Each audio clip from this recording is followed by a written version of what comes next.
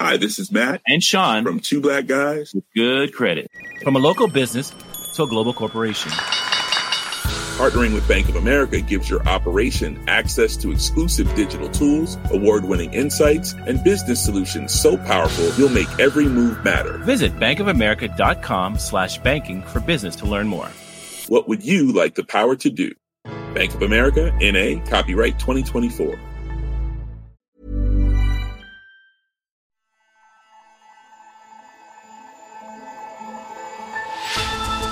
Hello and welcome to Babbage on Economist Radio. I'm Kenneth Cukier, a senior editor at The Economist, and coming up on today's show, the fight back against a rising tide. The most obvious thing that some places are doing is building barriers to keep the water out. And the problem with that is that very often these are massive capital projects which take a very long time to design and even longer to build. And how people around the world are rebelling against face recognition technology. Some of these technologies, particularly the ones that you can print onto clothes, if you were a protester and you were keen to avoid being identified, maybe it's a method to look at.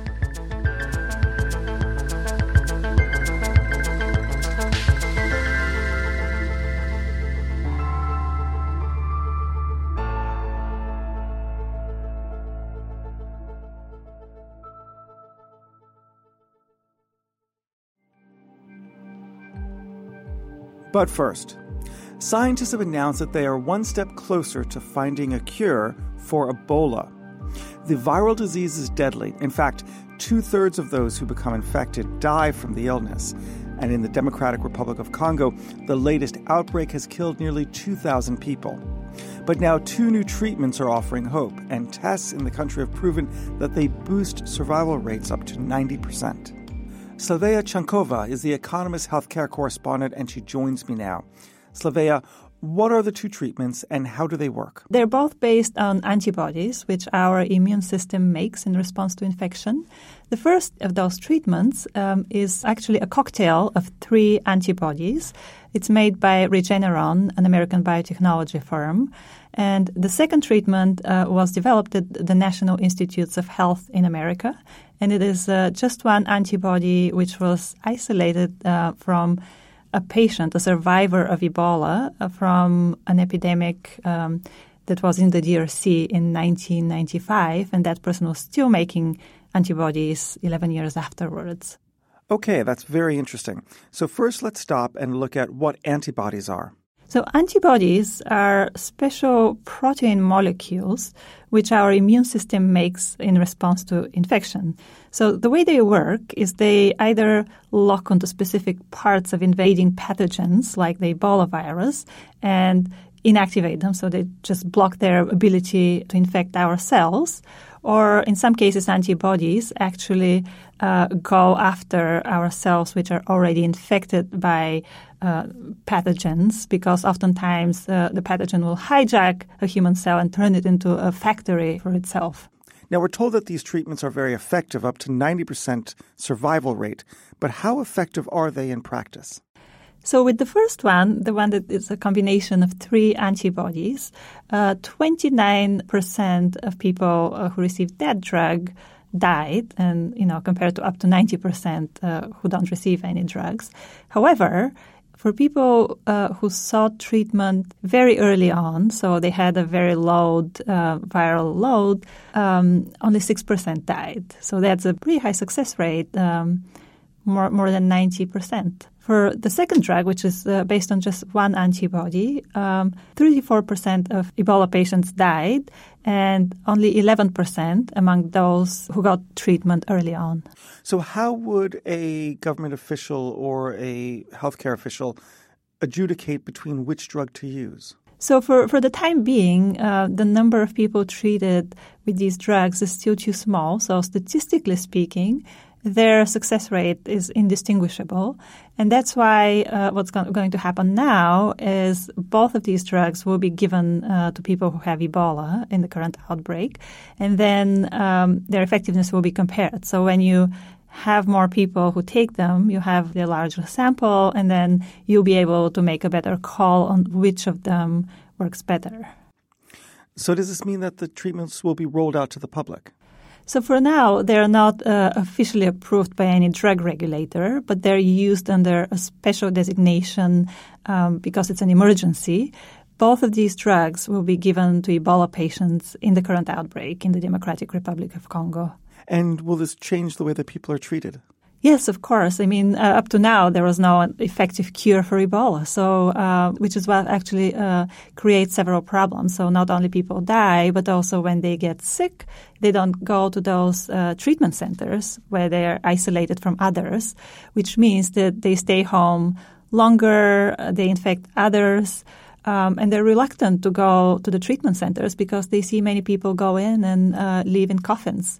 And now that there is a highly effective cure for them, more of them will be inclined to actually go in as soon as they have signs of Ebola infection. Do we have any sense of how long it will take to make these drugs and then deliver them? I think they make them pretty quickly. There's already a stockpile, and there are plans to produce more of both of these drugs. So at this point, there are no signs of shortage of the drugs.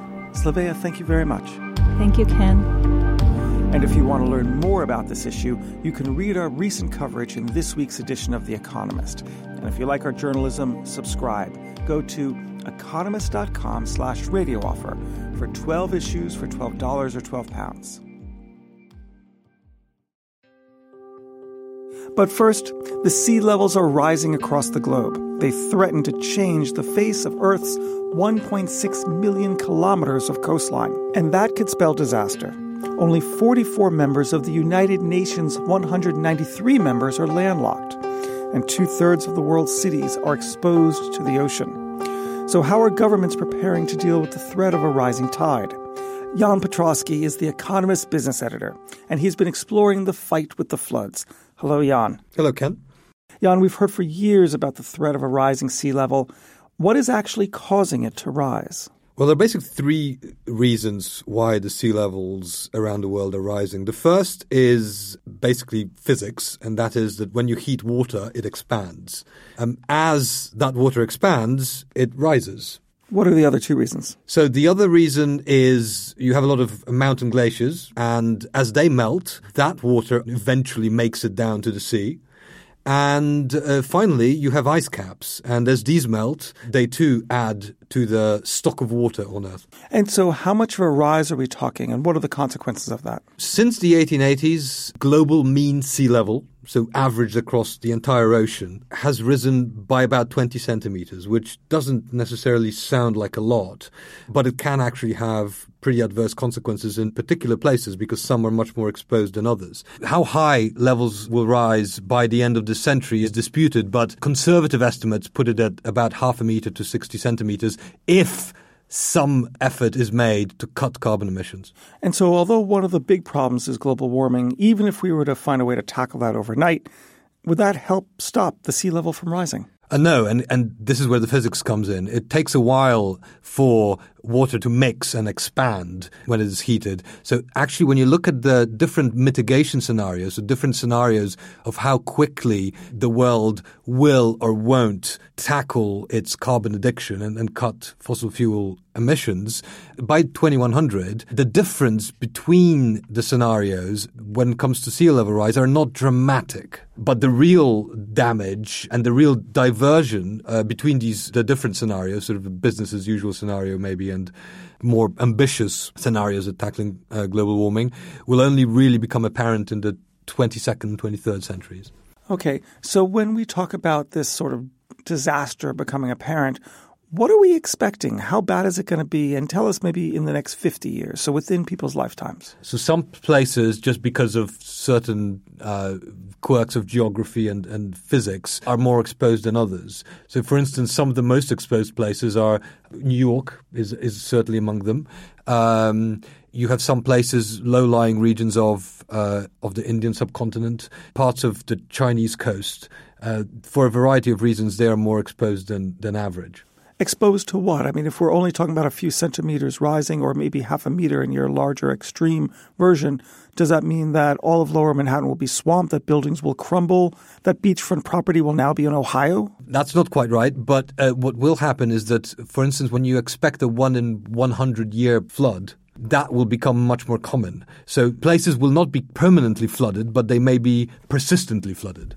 Okay, so what are places doing to combat this problem? The most obvious thing that some places are doing is building barriers to keep the water out. And the problem with that is that very often these are massive capital projects which take a very long time to design and even longer to build. And by the time that they are actually erected, the science might have changed and it might turn out that they're next to useless. So some attempts are being made to try and limit the impact that the water can have on coastal cities. But are governments really taking this threat seriously enough? The short answer is probably no.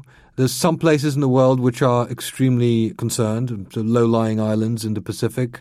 Some of their politicians have likened global warming and emitting more fossil fuels to genocide.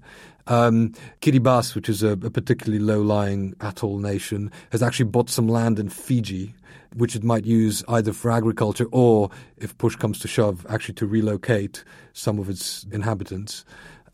You have places which have long contended with the sea, which are typically low-lying places, Bangladesh in the developing world, and most prominently in the rich world, the Netherlands, which has tens of thousands of installations and miles of dikes, barriers, sluices and other engineering hardware, as well as centuries worth of software in the sense of governance structures, which enable the Dutch to deal with high tides and storm surges to which they are particularly vulnerable.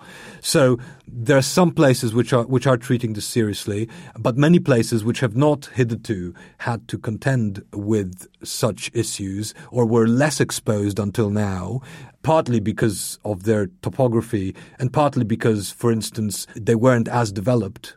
A lot of the world's great cities are coastal cities, and they attract more capital and more people. So you're sort of concentrating the risk in some of these very vulnerable places. And what about businesses? Have they been responding? There's a problem with businesses. So some which are very directly affected, especially once they have been affected, they will often start taking things seriously. The problem is for those businesses which can expect to be affected but have not yet been in particular places. And unfortunately, they have absolutely no incentive to do anything about it or even to look for their vulnerabilities. And the reason is that if they find some, they need to disclose them. And if they disclose them and nobody else does, the market punishes them for this foresight rather than rewarding it. And as a result, there's very little incentive for businesses to actually get their act together and try and understand what risks they're facing. Jan, that's very depressing, but thank you for taking the time to share it with us. Thank you, Ken.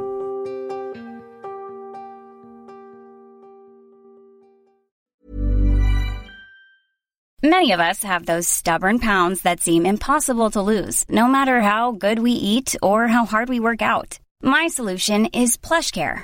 PlushCare is a leading telehealth provider with doctors who are there for you day and night to partner with you in your weight loss journey. They can prescribe FDA-approved weight loss medications like Wegovy and Zepbound for those who qualify.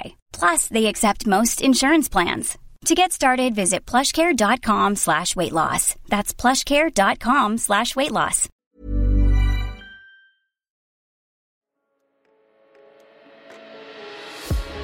And finally, do you ever get the feeling that you are being watched? Well, maybe you are. Improvements in face recognition technology mean it is getting better at identifying who we are.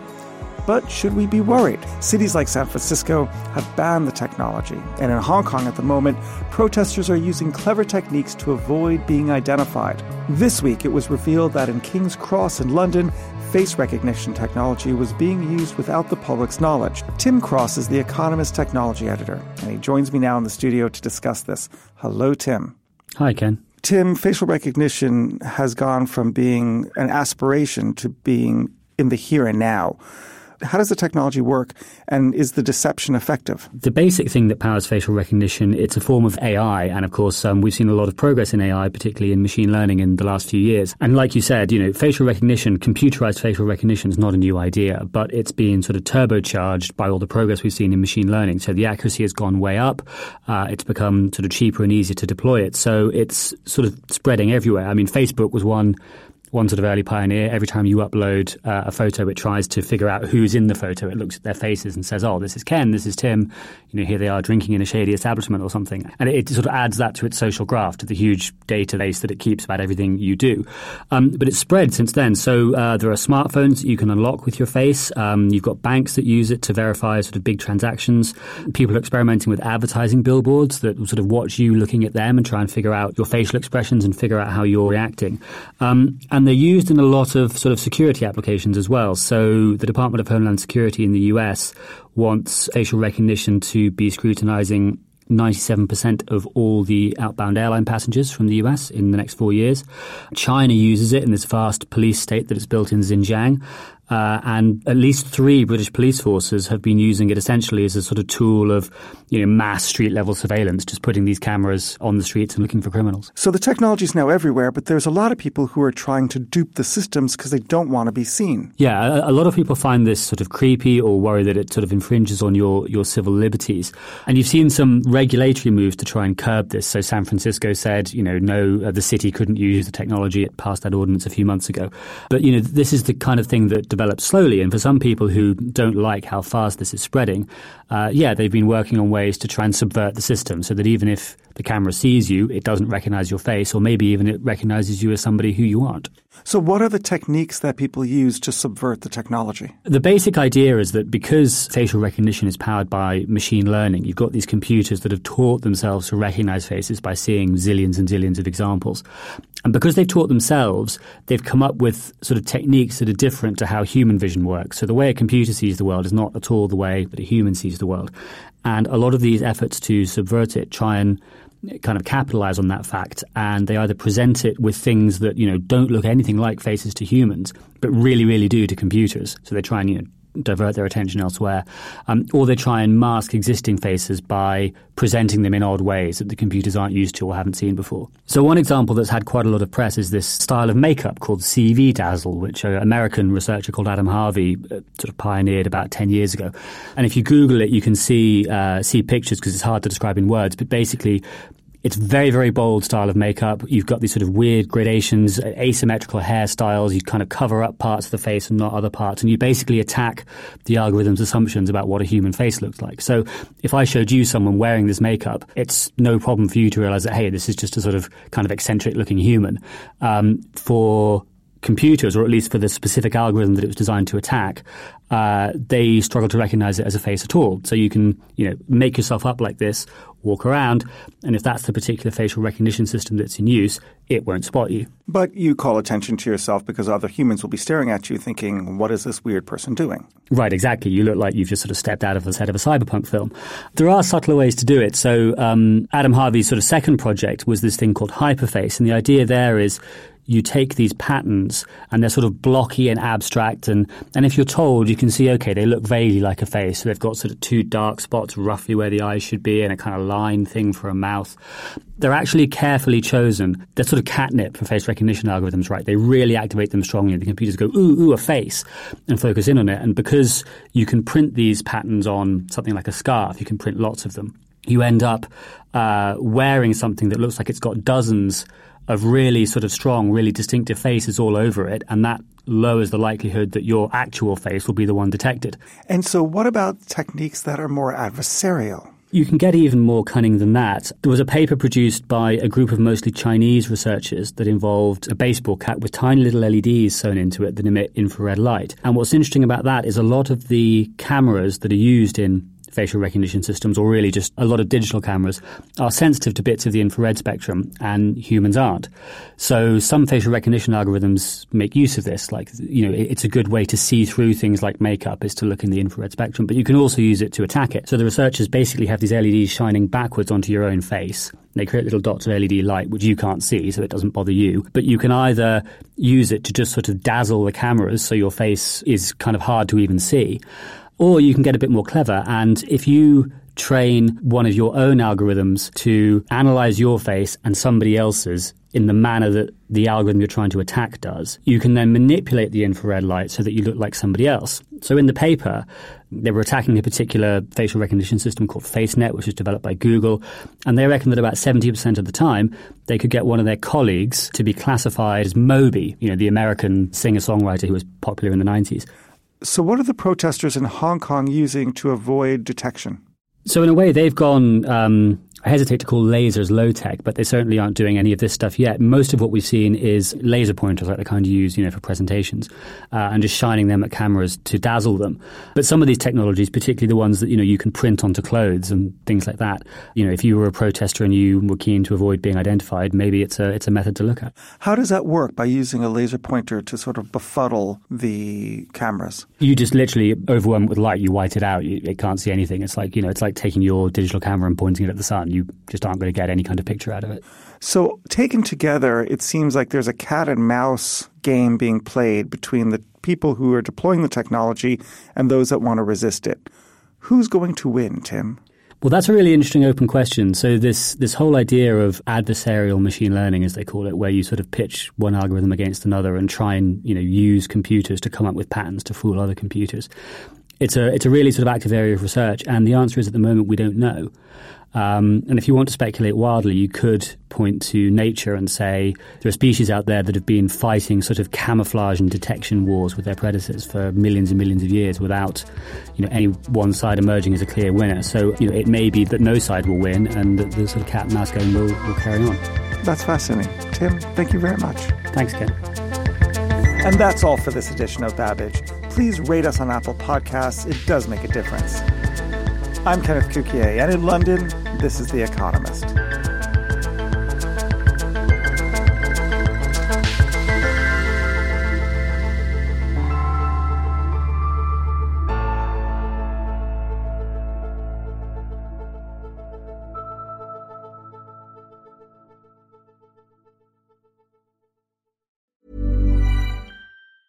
Hi, this is Matt And Sean from Two Black Guys with Good Credit. From a local business to a global corporation. Partnering with Bank of America gives your operation access to exclusive digital tools, award-winning insights, and business solutions so powerful you'll make every move matter. Visit bankofamerica.com/banking for business to learn more. What would you like the power to do? Bank of America, N.A., copyright 2024.